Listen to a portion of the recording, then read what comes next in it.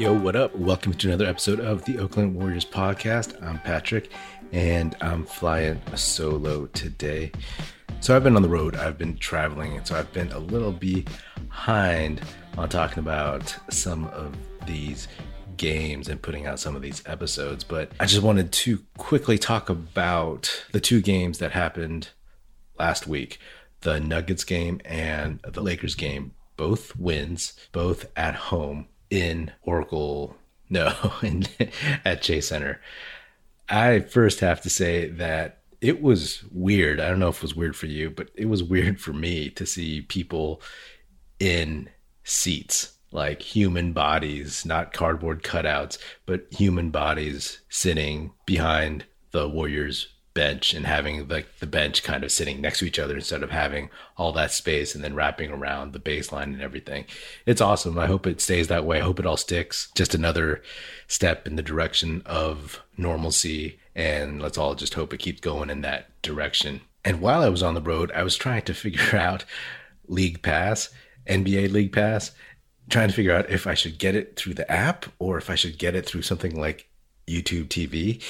If by chance any of y'all have a recommendation on which one is better, just feel free to ping me on Twitter or shoot me on email or wherever you can find me and let me know, because I would love some firsthand knowledge and advice. Anyway, on to the game. The Nuggets game just showed me what we all saw in the first game, that the Warriors have legitimate depth this year as opposed to last year. They just have NBA bodies at every position up and down the roster. We don't have to rely on Brad Wanamaker, Kelly Oubre, Michael Mulder, who probably won't even make the full-time roster, Nico Mannion. I'm still on Mannion Island, but he was young, inexperienced. Alen Smailagić, we don't have him either. So I talked about this already after the first preseason game, but they got depth. It's all promising, right? Like, legitimately, you're not looking and saying, let's see what G Leaguer can we put into this game to get major minutes and dig us out of this hole while we get Steph and Draymond rest. You know, my friend Aram commented to me that how could I forget Damian Lee, all caps Damian Lee. I just did, like there was so much chatter about all the young guys and then all the new guys that they're bringing in Iguodala and Jordan Poole's transcendence and everything that I just kind of forgot about him. But D Lee got some run against the Nuggets and he looked good. You know, he is very, very useful when he doesn't have to do too much. I mean, he's a solid, decent player. I think as like the 9th, 10th, 11th guy off the bench. I mean, he had a ton of experience playing major minutes last season. So that will just help him and the squad moving forward if he needs to play more minutes or if you just need another 3-point shooter out there. A couple of things I noticed during the Nuggets game, during a timeout, Andre Iguodala whispering to Moses Moody before going to the game in the fourth quarter, or see him joking around and talking to James Wiseman and Jordan Poole. That makes me feel good because that is exactly why you want Andre on this roster.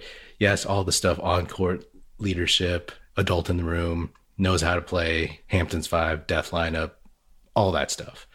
But talking to these young guys, man, like this is where we're going to see probably like one of his greatest contributions to this roster. And we won't see necessarily a direct correlation until someone in the organization or at practice says so, but you know it's going to be there. So those moments, I'm like, hell yes.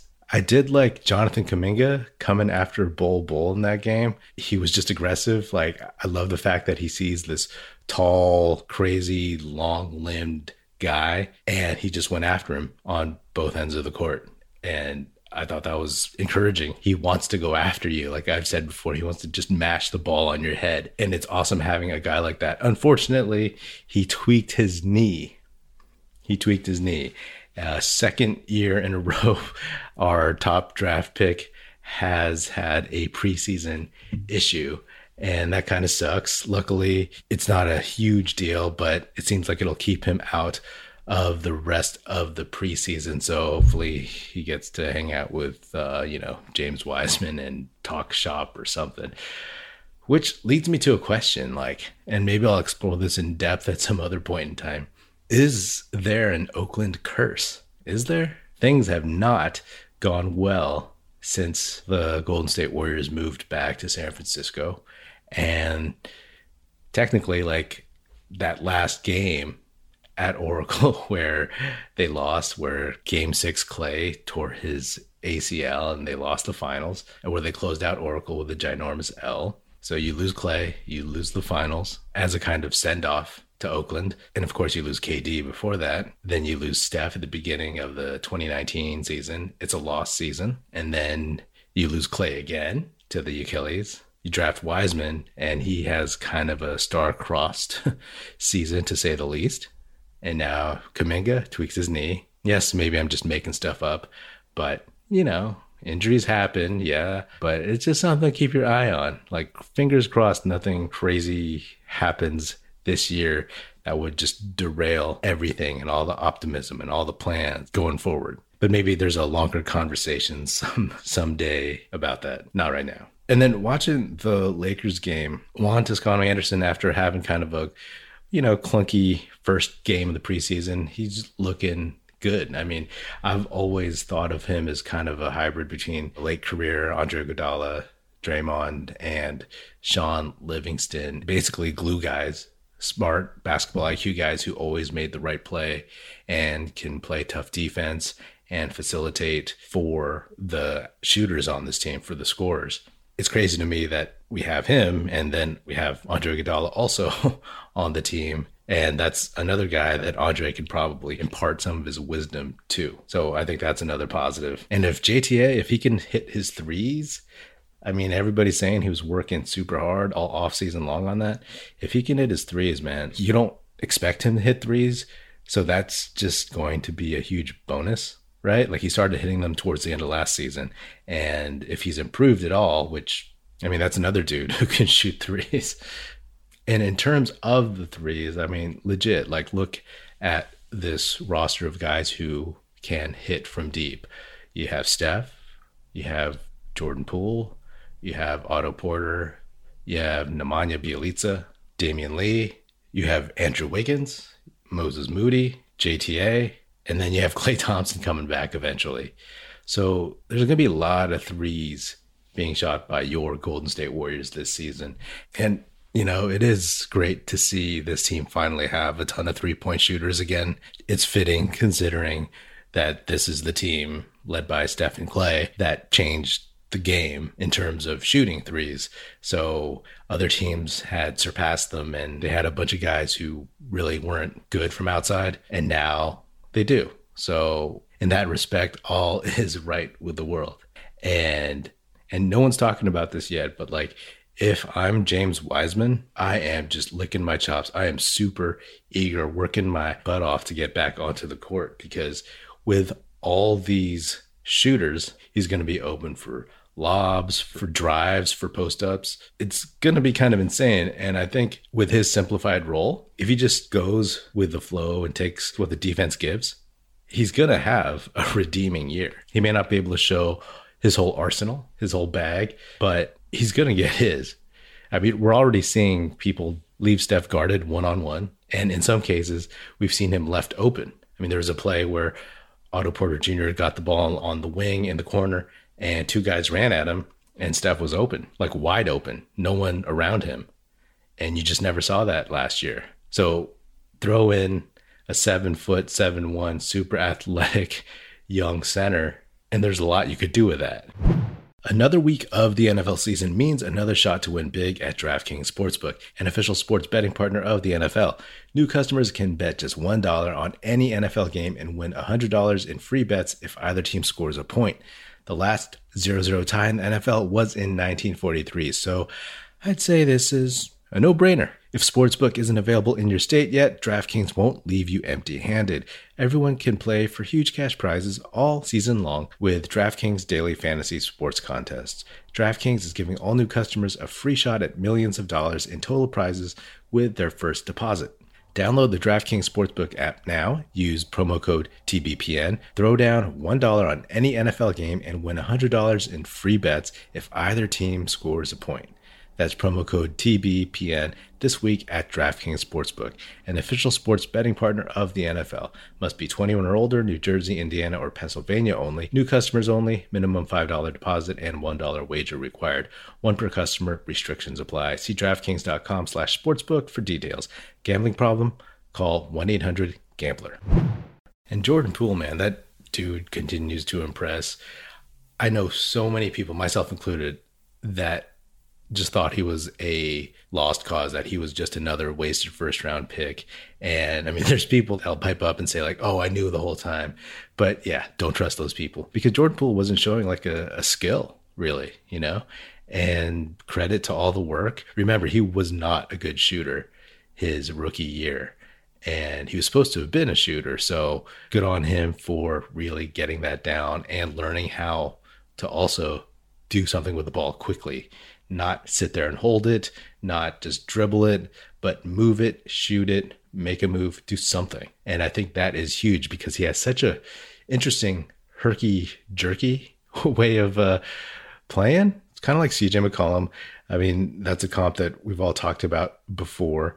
Another comp, though, is Jordan Clarkson, right? Like, because I think the comp is that Clarkson is basically a microwave scorer off the bench.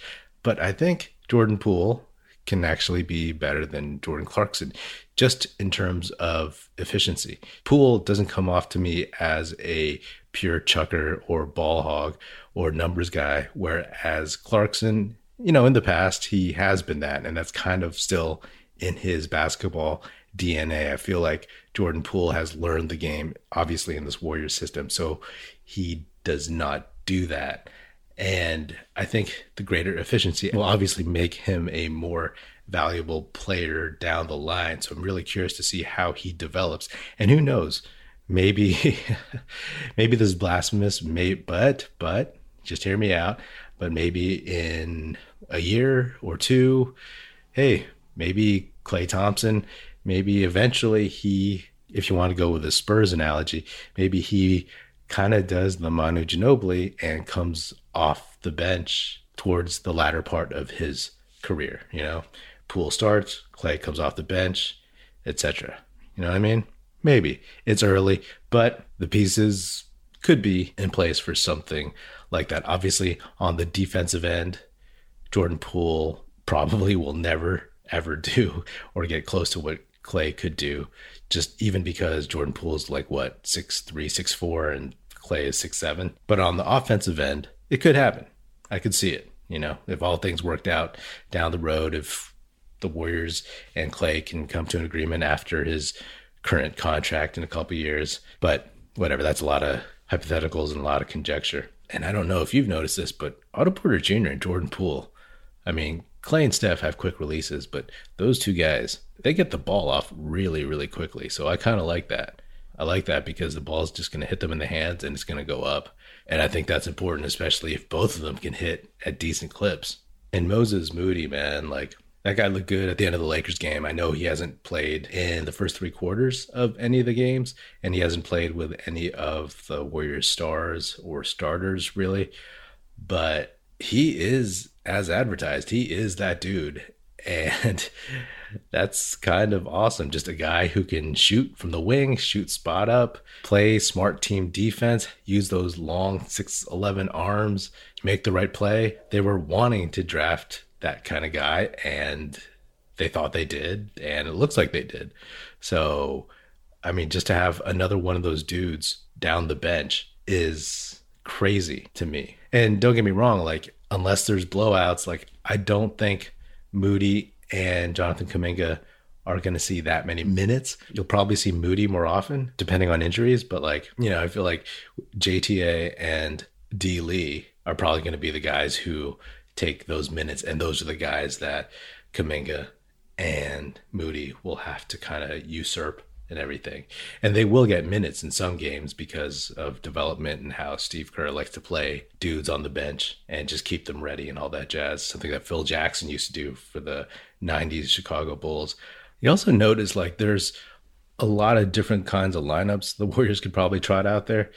At the end of the first half, they went with JTA, Avery Bradley, Draymond Green, Otto Porter Jr., and Kevon Looney. That's a pretty defensive lineup. I mean, it may not be the quickest, most athletic lineup, but there's some defensive know-how, some defensive intensity, some savvy. And I'm very curious to see situations this season in which Steve Kerr would roll that out. There's just a lot of variety. You don't have to, like I said before, like you're not weighing like, oh, should I put in Brad Wanamaker or Nico Mannion? But yeah, man, this roster is deep. I talked about this after the first game. And yeah, I mean, it's exciting. There's a lot of storylines here, a lot of guys to watch. I mean, we weren't all super excited about following and tracking Brad Wanamaker's progress last season. But for this team, yeah, there's a lot of dudes who are going to be fun to watch. That being said, a few more games left in the preseason, so we'll see how that goes. Oh, and one thing on the Lakers. I think the Lakers, obviously, the season rides or dies on whether Anthony Davis can stay healthy. He's the most important person on that team for their success. Not LeBron, not Russ. I mean, don't get me wrong, all those dudes are important, but like Anthony Davis is a 28-year-old dude in his prime. So if he's not around, that would force like all the older dudes to shoulder way more of the load than they actually should. But beyond AD, I think it's really important to see how their young guys perform. Kendrick Nunn, Malik Monk, THT, because they're going to be the ones who get minutes that will relieve the old dudes. And there's a lot of old dudes. It'll relieve the old dudes of a lot of wear and tear, of having to come back in and clean up and finish off games. If those young guys can hold it down, if they can run around, play some defense, be difficult for other teams to chase, there are dudes you could put in who won't play super slow like a bunch of old guys. But we'll see. I mean, they give energy, shooting, defense. If they're consistent, then the Lakers have a better chance. This has been another episode of the Oakland Warriors podcast. Be sure to subscribe wherever you get your podcast. Feel free to hit me up on Twitter at Patrick Epino, E-P-I-N-O, or at Oakland Warriors. Check us out at oaklandwarriors.com, and be sure to tell your fellow Warrior fan friends to tune in and listen. The Oakland Warriors podcast is produced by National Film Society and is a part of the Basketball Podcast Network. That's it. Music in this episode provided by Paper Sun. Special thanks to Paul Amardo for production support. See you next time, and go Dubs.